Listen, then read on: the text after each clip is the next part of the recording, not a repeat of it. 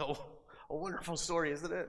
It's one of my favorites, and I can remember learning this one so early in my life in Sunday school, and perhaps you can remember it as well. Maybe some of you, this is the first time you've ever really come across this narrative before in the Bible, and it's just fascinating. It's one of those stories that's fascinating to learn about. It's so interesting to picture and to ponder in our minds, but it's so very important for us to understand the theological truths that are here, and that's what we want to try to do this morning.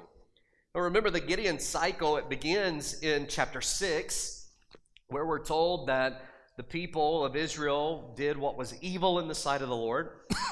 That phrase in the book of Judges always has to do with Baal worship and the things that would come along with that, of course.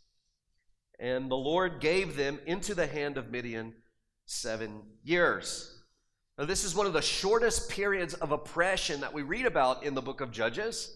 But at the same time, it might be the most difficult and devastating season of oppression that Israel actually faced.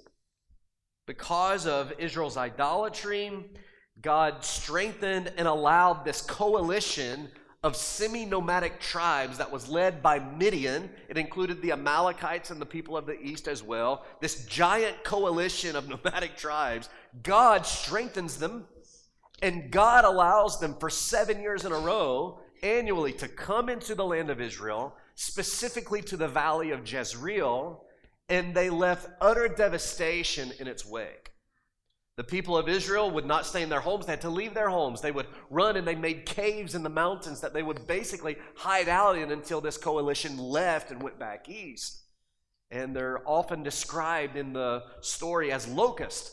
Not just as a description of their immeasurable number, but particularly because of the devastation they left behind. They came in exactly like locusts that would fly in a season of harvest and devour everything of substance that's there. And that's exactly what the Midianites were doing. They were taking all of the food from Israel. They were taking all of the livestock from Israel. And this was probably the hardest 7 years that we read about in the book of Judges. Now, in most cases, it takes Israel sometimes decades of oppression before they actually cry out to God. 20, 30 years, maybe 40 in some cases. The suffering under Midian was such that it only takes them 7 years. 7 years, the shortest time frame we read about. It's so hard. They know that they will not survive unless God steps in and does something on their behalf. So they cry out to the Lord, and God is faithful, isn't he? He's gracious to raise up and empower this man, Gideon, who becomes his chosen deliverer. And it's in verse 1 of chapter 7 that we learn and begin to understand what this whole conflict is really about. Look at verse 1 again. Then Jerubbaal, that is Gideon, and all the people who were with him rose early and encamped beside the spring of Harod, and the camp of Midian was north of them by the hill of Moreh in the valley. So you don't necessarily have to read chapter 6 to know what's happening here. There is an enemy. They are camped near the Mount Moreh. They're in the valley of Jezreel. There's a lot of them. And then there's Gideon, and he's got his men, and they're just above, and they're looking down. We can see there is a fight that is about to take place. That's what the author is setting us up for. But he uses a term here that helps us understand really what it's about. He starts with a different name for Gideon. That is the name Jerubbaal. And it's very unusual for the author to do this. Typically, even in the rest of chapter 7, he's going to call him Gideon. That's his common name. But at the beginning, he doesn't do that. Why? Why does he call him Jerubbaal? Well, if you remember, the name means, if you look back at chapter 6, I think somewhere around verse 32, it means let Baal contend against him. That's what the name means. It's a nickname.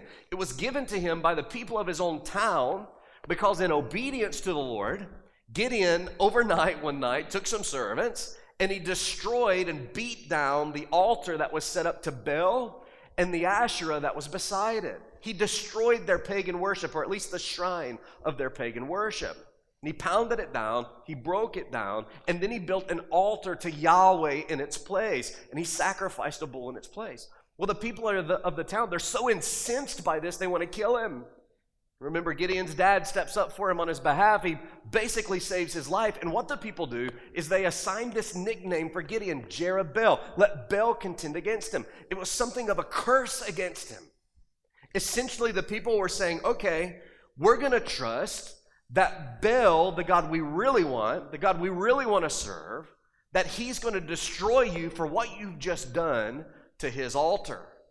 And so they're going to watch. They're going to watch and let Baal contend against Gideon.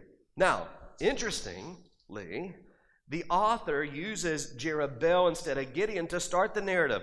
And the purpose of that is to remind us what this whole scene is actually about.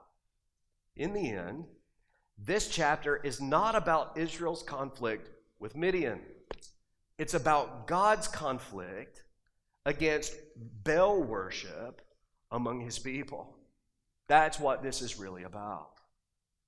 Even the battle itself is not so much about God fighting against Midian as much as that it is about God fighting for Israel. He's wooing them. He's proving himself again to them.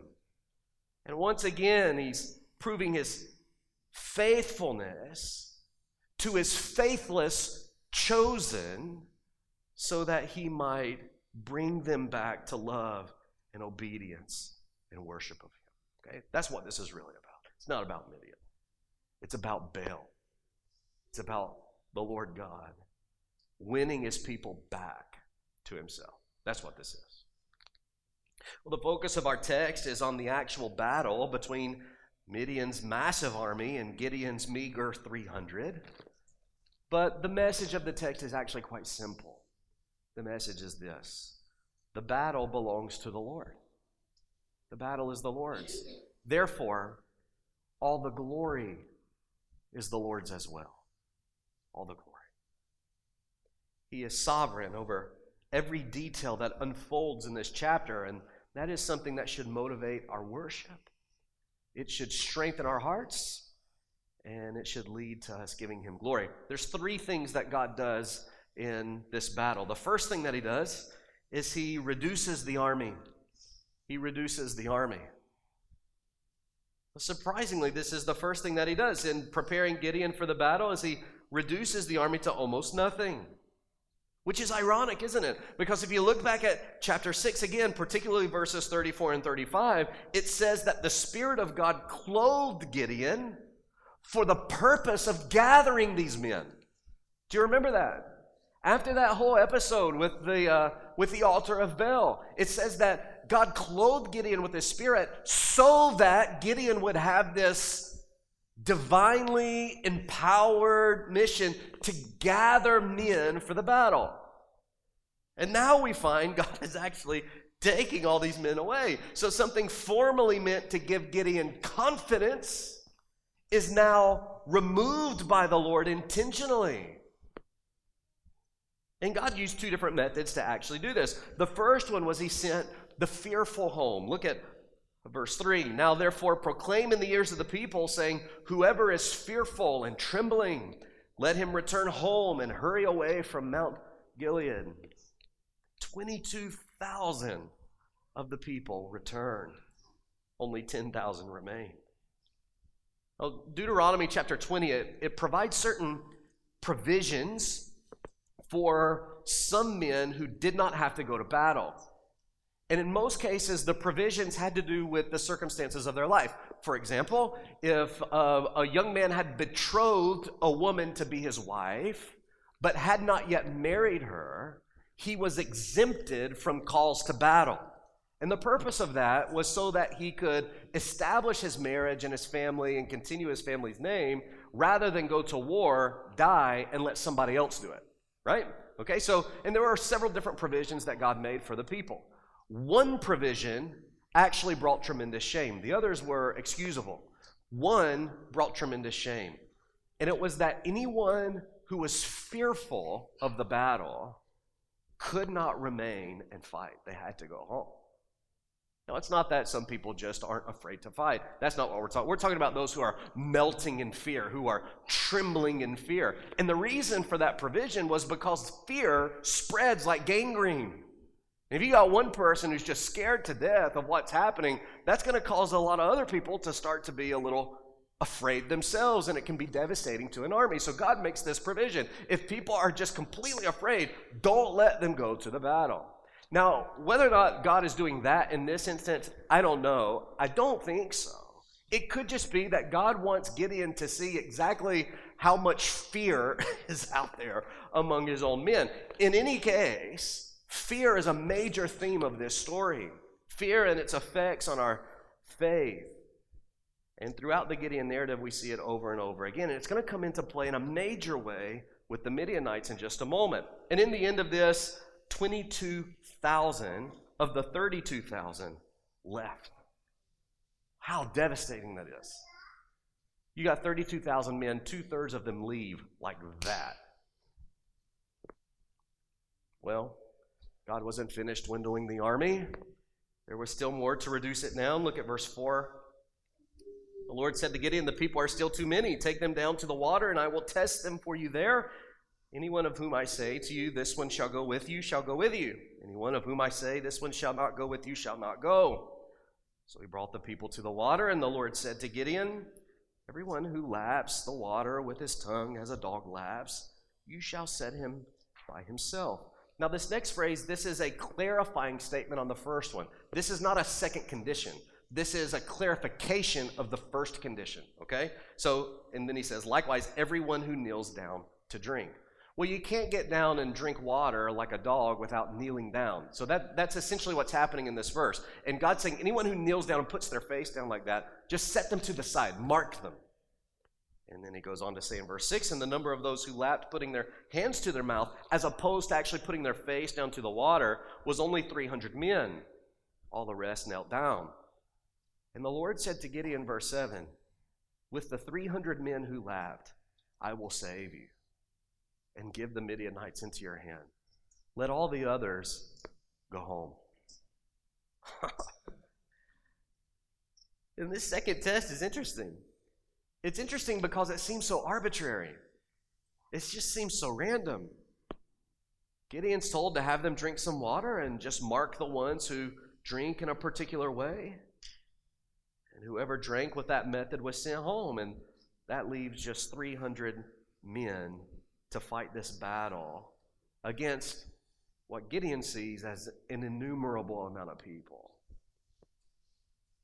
Now, through the years, people have tried to suggest that there was a method to God's madness in this, and that the method was he was preserving those who were truly courageous and those who demonstrated alertness to the task. In other words, what they would say is that what God is doing here is he is limiting the army to the best of the best, so that only the best of the best fighters are the ones who are going to go against this army.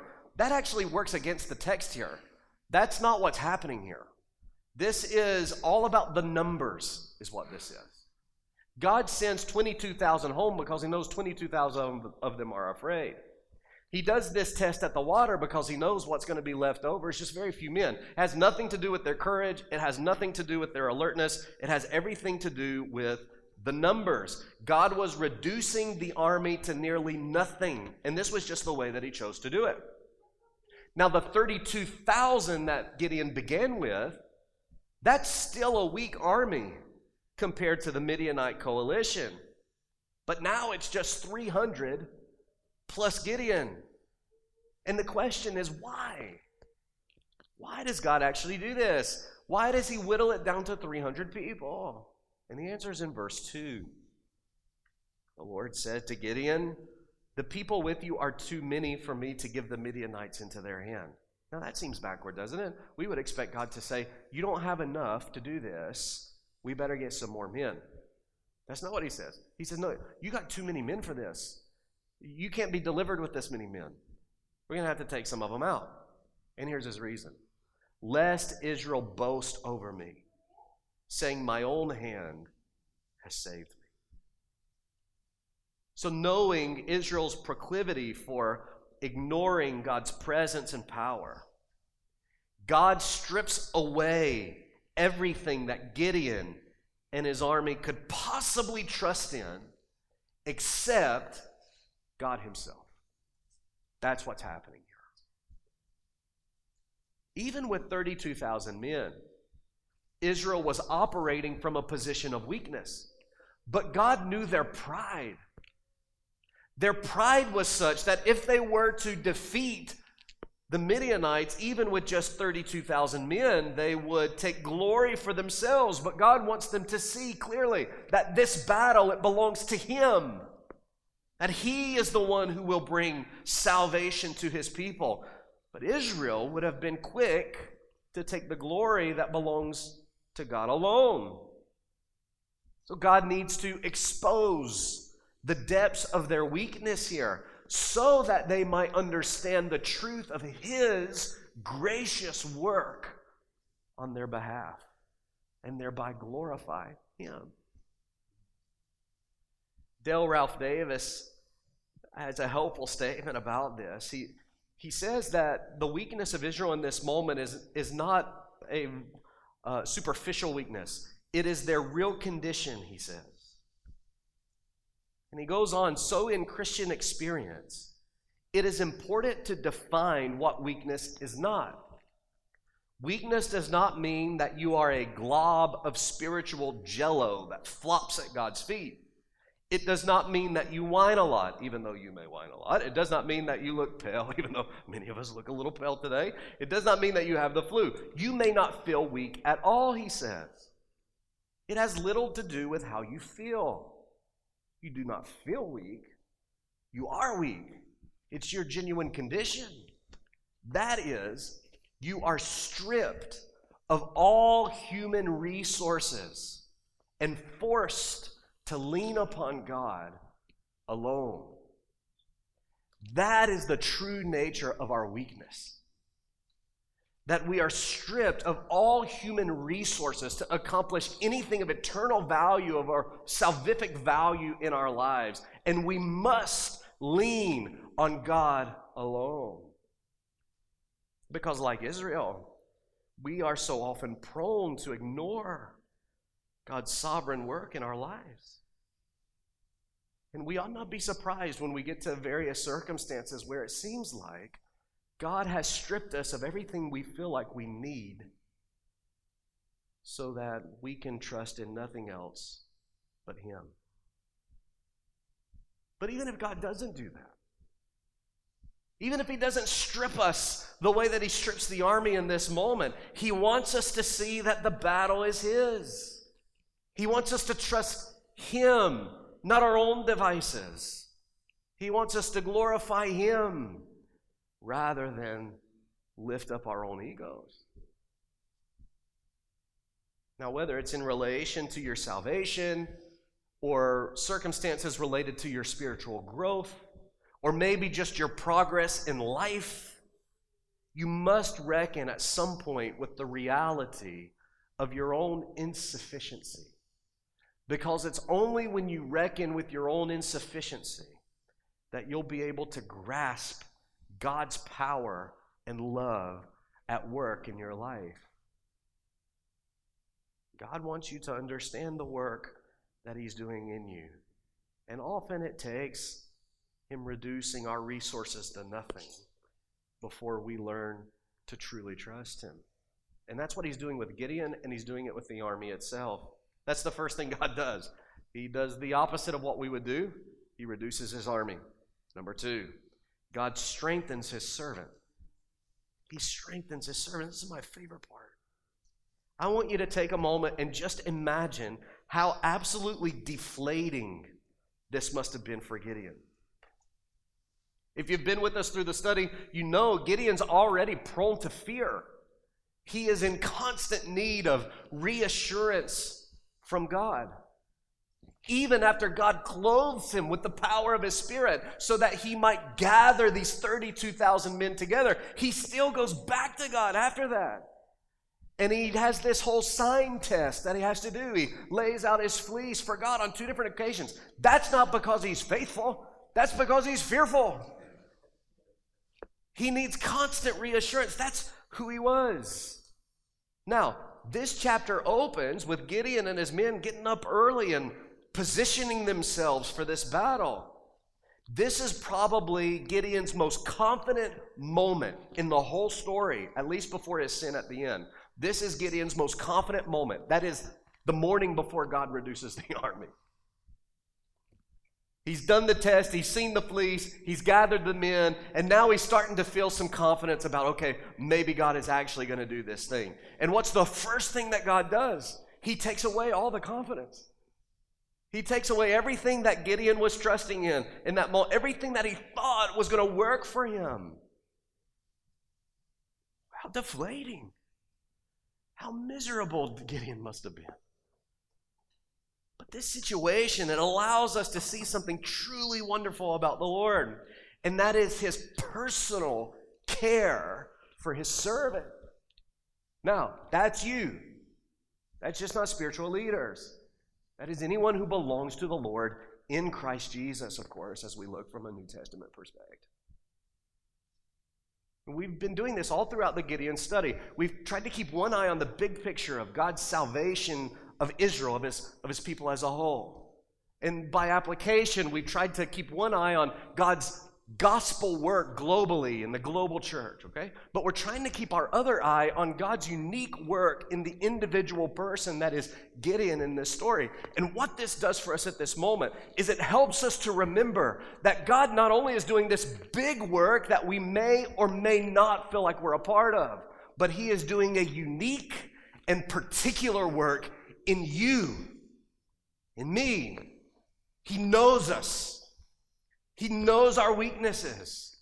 He knows the intricacies of what's in our mind and in our hearts that no one else may know. And he's doing a particular work in us. And we see that come forward here in this scenario with Gideon. It's God who takes the initiative to strengthen Gideon here. And it's one of my favorite parts. Look at verse 9. That same night, that is the night that he reduces the army, God wastes no time here. He says to Gideon, "Arise, go down against the camp, for I have given it into your hand." Now stop there for a second. What's God saying? He's saying it's time. It's time to go fight the battle. It's done. Victory is secure. But now notice what he says. But if you're afraid to go down, that is, afraid to go and fight the battle at this very moment, I want you to go down to the camp. Take Porah, your servant, with you, and you shall hear what they say, and afterward your hands shall be strengthened to go down against the camp. And here's what I love about this. Going down to the camp with Porah is optional. This is not a command from God. It's conditional. Gideon, if you're too afraid to go fight this battle at this moment, just go down on your own, take Porah with you. You don't have to go by yourself. There's loneliness in Gideon's position right now. Take Porah with you. And I'm going to do something that will build your confidence if you're afraid. And what I love about it is there's no response from Gideon. All we read in the next part of the verse is, then he went down with Porah. There's no question he's afraid. I love it. He goes down and he finds a place to hide at the outpost of the armed men. Isn't this wonderful? Not only does God declare that he's already given the Midianites into Gideon's hand, he's done that a number of times through the story already, but he very tenderly, very patiently allows for Gideon's anxieties to be soothed. Now, those of you who are parents know what it's like to have to soothe an anxiety that may or may not be rational. You can tell your kids 100 times, this is safe or this is good and I've taken care of it or whatever it is. You can jump, I promise I'll catch you. And they're still going to be plagued with anxieties, right? Now, if you're like me, you eventually grow a little impatient. You say, would you just jump already? Right? Or whatever the thing is. Notice the tenderness that God has here. He has fought this fear with Gideon the whole time, but he never loses his patience. He never loses his tenderness. Knowing his fear, God gives Gideon another sign that Gideon didn't even ask for. And Gideon's quick to take advantage of it. And the sign comes with a promise. The promise in verse 11. What Gideon is privileged to hear will give him the strength that he needs to move forward full of faith. Now, it's worth noting at this point that there is a massive difference between having no faith and having a weak faith. In fact, it's not just a massive difference, it's an eternal difference. No faith would have led Gideon to go home with the other 20 or 32,700 men, right? If he didn't have any faith, he would have said, this is ridiculous. There's no way this will ever work. I'm done with it. But he doesn't do that. That's not his position at all. Despite his fear, he stays and he trusts the Lord with each step. Now, it takes every step, but he trusts the Lord with every step. Now, we often think that faith is the absence of fear, but that's not true. Faith is not the absence of fear. Faith is better understood as perseverance in the midst of fear. And that's what we see in Gideon. His faith may have been weak, still. It's not the strength of our faith, but the object of our faith that saves us. He may have trembled as he walked down the hill to the outside of the camp, but he still went. We think about this sometimes in relation to God's work of salvation in us and justification by faith. It might have been Mark Dever that I heard one time give an illustration about the way faith works in the life of a believer. It's like two people who are getting on an airplane. One of them is completely comfortable. They have no problems. They have no anxiety whatsoever. They get on the plane. They know that they're going to get where they need to go. The second person is the complete opposite, right? The second person gets on the plane. They're just an absolute wreck. They're scared for their life. They're not sure if they can trust the pilot. They're not sure if they can trust the mechanics to actually put this thing together. They're not sure if the side of the plane's going to blow off like it did with the one airline this week, right? They don't know if this is going to be a convertible or if it's going to be just like a normal aircraft. They don't know. And they're scared to death. Now, both of them get on the plane, right? One's faith is stronger than the other, but they both get on the plane. And they both get to their destination. One may get there with a little more joy and comfort than the other, but they both get there. And the point is, it's not the strength of their faith that gets them where it is that they need to go. It's the object of their faith. And in this case, it's not whether or not Gideon was really full of faith. It's the fact that he had enough faith to trust God every step. And anyway, a lot of times in your life, as a believer, you're going to feel that. Where you're not exactly sure what to think about 5 or 6 steps down the road in your life. But all you know is I can trust God enough to take the next step. Well, that's good. Keep taking those steps. Keep moving forward. Perhaps you're at one of those moments spiritually where God He's stripped you of everything you can possibly trust except Him. You're struggling to live with a confident faith. And you need to let this be an encouragement to you. That God intends to strengthen you in the way that He strengthened Gideon. Weak or not, you just need to take the next step forward in obedience to God. You need to persevere through the fear that threatens to freeze you and turn you around. And I know the testimony of the Scripture is that God will meet you there. I want you to look at the next part, verse 13. What is it that happens with Gideon once he gets down the hill? When Gideon came, behold, a man was telling a dream to his comrade and said, behold, I dreamed a dream, and behold, a cake of barley bread tumbled into the camp of Midian, came to the tent and struck it so that it fell and turned it upside down so that the tent lay flat. And his comrade answered, this is no other than the sword of Gideon, the son of Joash, a man of Israel. God has given into his hand Midian and all the camp. And as soon as Gideon heard the telling of the dream and its interpretation, he worshiped. And he returned to the camp of Israel and said, arise, for the Lord has given the host of Midian into your hand. Well, let's just walk through this for just a moment. Gideon is hiding outside the Midianite camp, and he overhears a watchman in the middle of the night describe a bizarre dream that involved a giant loaf of bread tumbling down the hill. It hit a tent. The tent flipped over and went flat. That's a weird dream. So weird that I don't know that I would share it. But this guy shares it. He shares it with his buddy, and then his buddy interprets the dream. There's nothing facetious about this at all. There's nothing sarcastic about this interpretation. God is working through these men. This is a legitimate interpretation from the perspective of this watchman. And he says, this has to have something to do with Gideon, who we heard is up there on the hill with these men. God's going to deliver us into his hand. Now, Gideon hears all of this. That's what's interesting about it, isn't it? This was the sign that God had promised. And it did exactly what God said it would do. It strengthened Gideon for the battle. But what exactly is it about the dream that makes the difference for Gideon? What is it?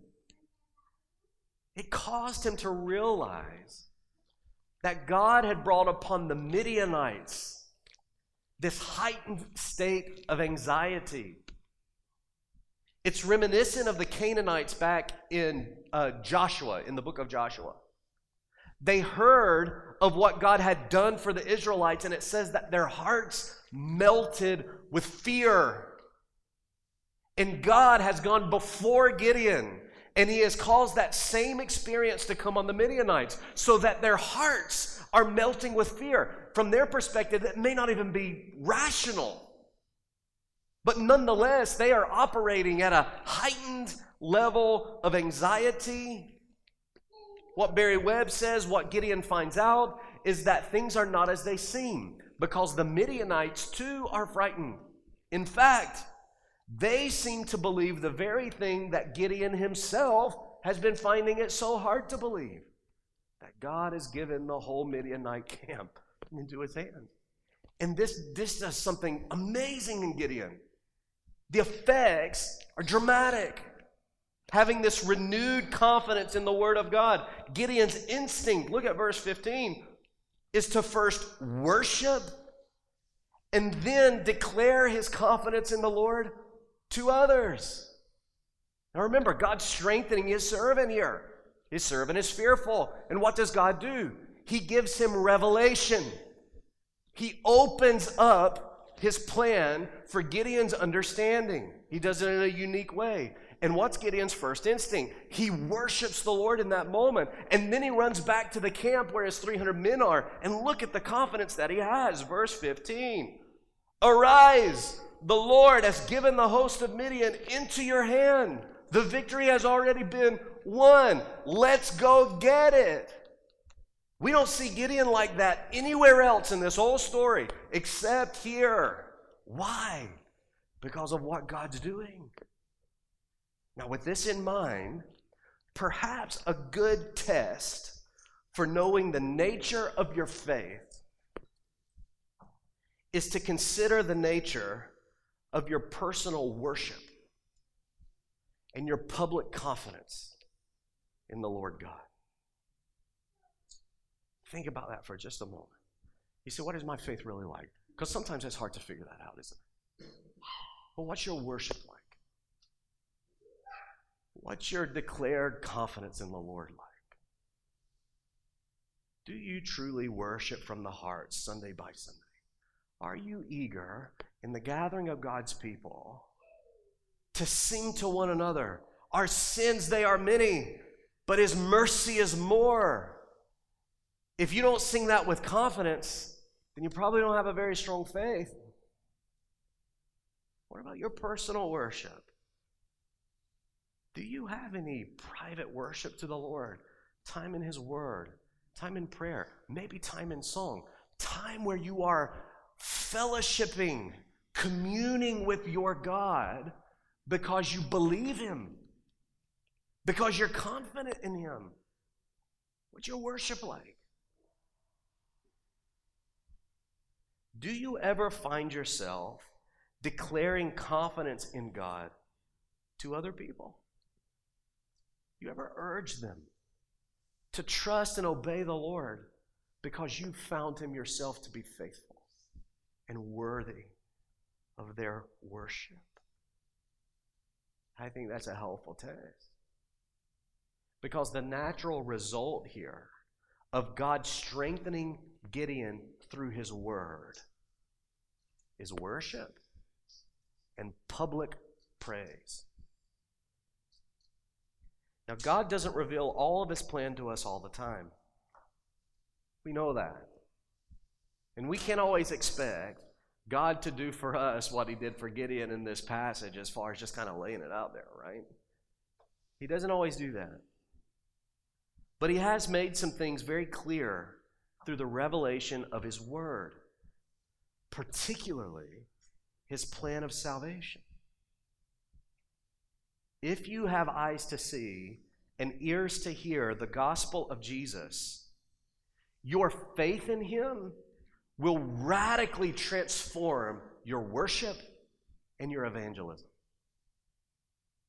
I'm not talking about those of us who know what the gospel is and that we can tell you what it is, or we are familiar enough with the theology of it that we can explain it to you. That's not what I'm talking about. I'm talking about those of you who have ears to hear. You have come to know Christ personally through the gospel. When that happens, your faith in God is strengthened in a way that only God can strengthen it. And when your faith is strengthened in the way that only God can strengthen it, it radically transforms your worship. Your Sunday worship is different. Your desire for private worship day by day, it's different. Your declaration of confidence in God, it's different. Your evangelism, it's different. Why? Because in the revelation of God through his word, you have come to know his son in the gospel. And God has done this work in you. And we see this in seed form with Gideon right here. But God hasn't only revealed his plan of salvation. He's made that abundantly clear to us. But there's a lot of other things in the scriptures that God has made abundantly clear. Things about who he is. Things about how he desires for us to live and glorify him. And this kind of revelation, we're not talking about subjective revelation that I just wake up one morning and I think, well, God has told me this. You can't trust that. We're talking about the written word of God. Our confidence in the scriptures. And what does it tell us? The revelation of the word of God. It will strengthen your faith to persevere even when faithfulness will cost you everything. And let's put that, some shoe leather to that for just a moment. When you have a confidence in the word of God and a confidence in the faithfulness of God, you will stand for his truth culturally, even when the culture is vehemently against you. Whether that be in the hot topic issues of our day with the LGBTQ plus movement, the sexual revolution, whether that be through issues of abortion, whether it be through issues of ethical and moral considerations in other ways of our life, you will stand faithful if you are confident in the faithfulness of God and his word. Even if it costs you everything. And at some point, it's going to cost us a lot. At some point, it's going to cost us a lot. If faith comes through hearing the word of Christ, that's what Romans 10:17 plainly says. Faith comes by hearing, hearing through the word of Christ. That is the Bible. That's the scriptures. Then it is through the scriptures that God intends to strengthen you and produce in you the proper worship and zeal for his glory. You say, I feel a lot like Gideon. I've heard the call of God to salvation. I've got that. But when it comes to the details of my life and my spiritual walk, I struggle.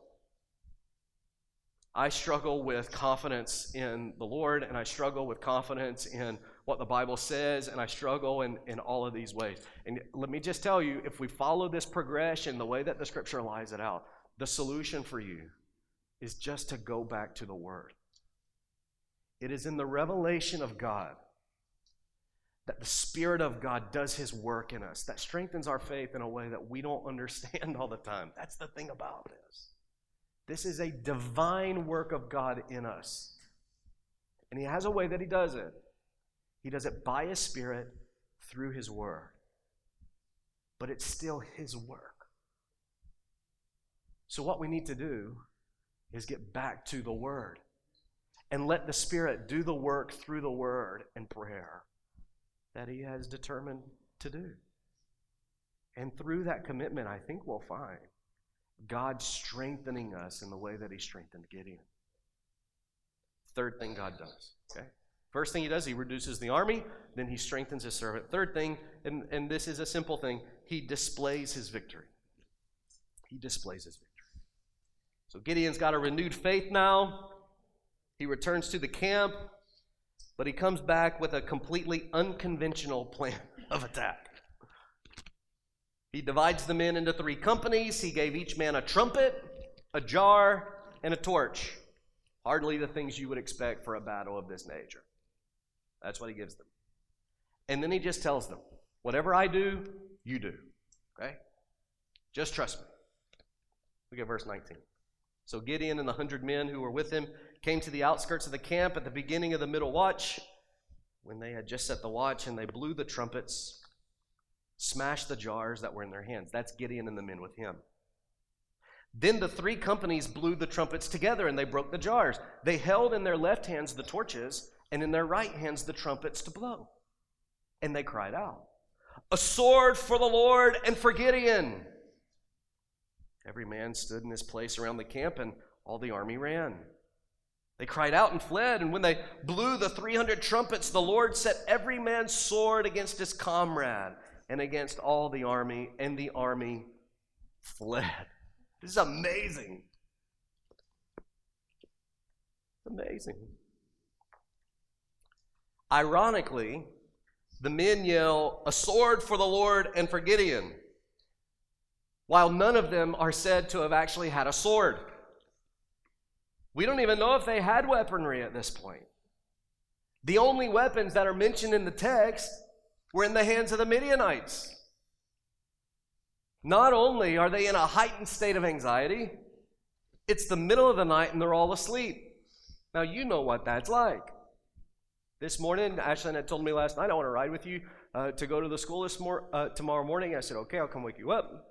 So this morning, whatever time it was, I went into the girls' room, and Ashlyn was still asleep, and she was sleeping soundly.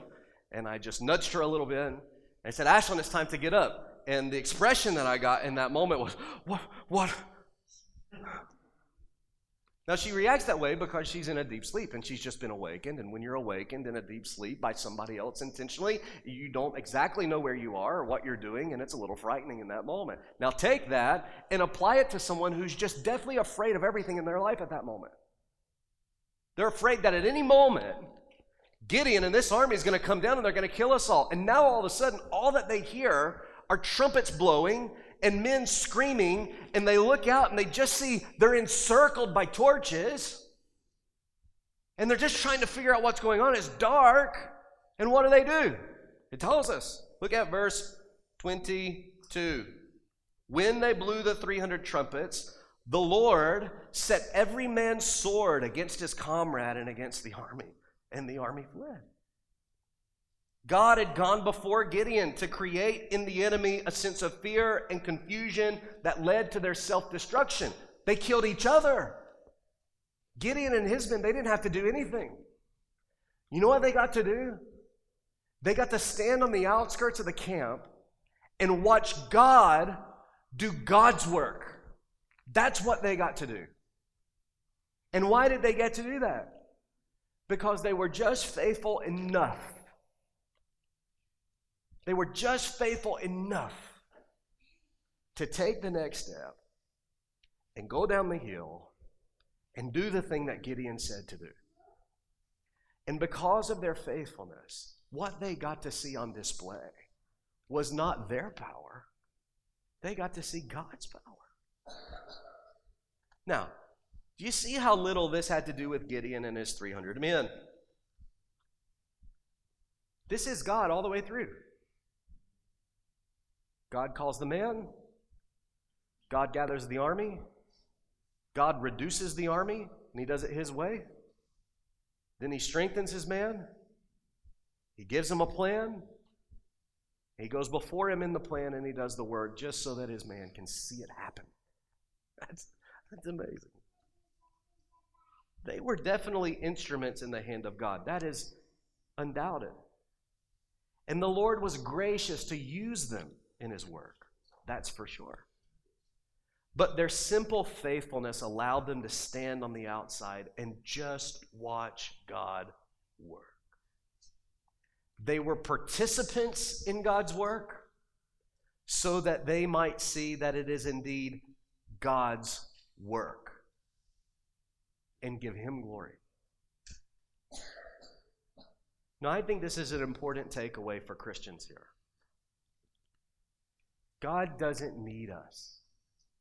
We may be thinking about salvation and the gospel, and we can make those applications too. But primarily we're thinking as Christians, the work that God has called us to do in evangelism, in raising our kids, perhaps, in just everyday faithfulness. We know that God doesn't need us to do his work. But he is pleased to use us in his work. And he does use us. And in the process of that work, it's easy to be gripped by fear and anxiety. That will be a common occurrence in our lives until the day that we die. But when we're faithful to trust and obey the Lord, we are blessed to witness him do the work that only he can do. Because in the end, the battle is the Lord's. And so is the glory. And we can apply this in a lot of different ways. Think about it as a parent. How fearful of a prospect is it to be responsible for other human beings? Not only physically. In fact, that might be the easier part. How daunting of a task is it, Andy, to wake up every day knowing that your responsibility is to raise these kids in the discipline and the admonition of the Lord? Which means that you're going to yourself have to be disciplined in the truth of God and the admonition of the Lord. And then you're going to have to be strong enough in that discipline to actually communicate it to others in a way that's helpful and is consistent and is faithful and truthful. And those of us with kids know that we can get to the end of that and we can say, this is an impossible task. And we can be gripped by fear in that. Is anything ever going to happen with my kid? But what's the Lord going to do here? Can he do anything here? And really what the Lord's calling us to is faithfulness. Because you can't do the work that only he can do. And he's calling you to be faithful. And if you will be faithful, not perfect, faithful, typically he's going to let you watch him work. And that work may not always happen in the way that you envision. It may be a work that he's doing in you, maybe even more than what he's doing in the people that you care for. But you will be able to see him work when you're faithful. Now, that's just one category. We can think about this in our evangelism, can't we? You've got people in your life, John, that you're trying to win to the Lord, and some of the things that you're doing with media. You can get to the end of that. I can testify to this personally as a pastor who's pastored for 4 years, preaching the gospel the best I know how to do it, Sunday by Sunday, seen very little conversion as a result of that. I think, I don't know what to do.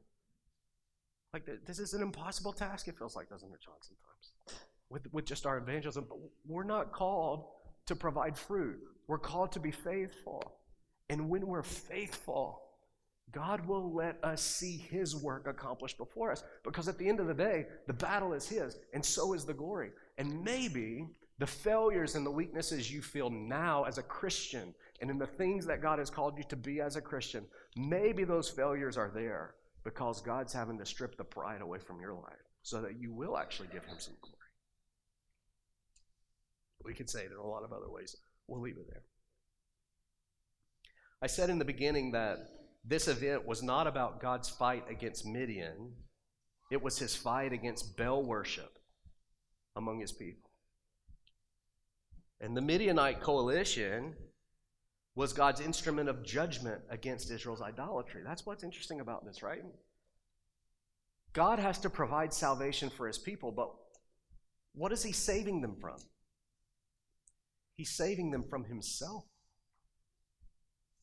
And in his initiative, he raises up a deliverer and empowers them to do it. Now, it's not very hard to draw the gospel implications there, right? We talk about salvation. What is it that God is saving us from? He's saving us from himself, from his justice and his wrath.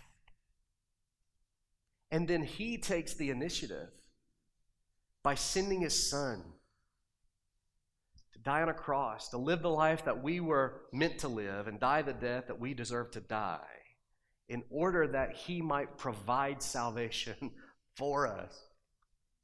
It's amazing.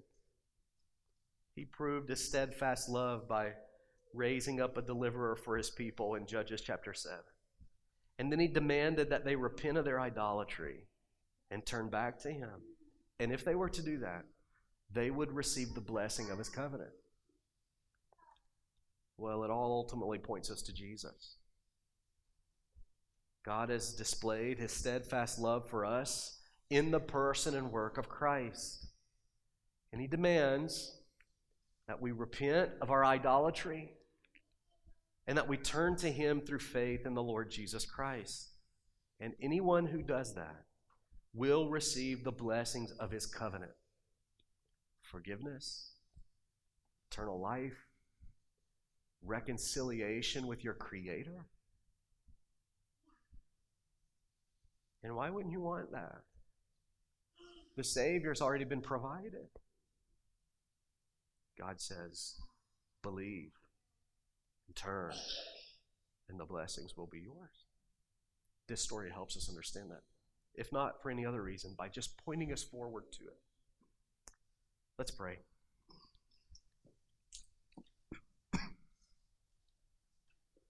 As I pray here and as your heads are bowed where you are,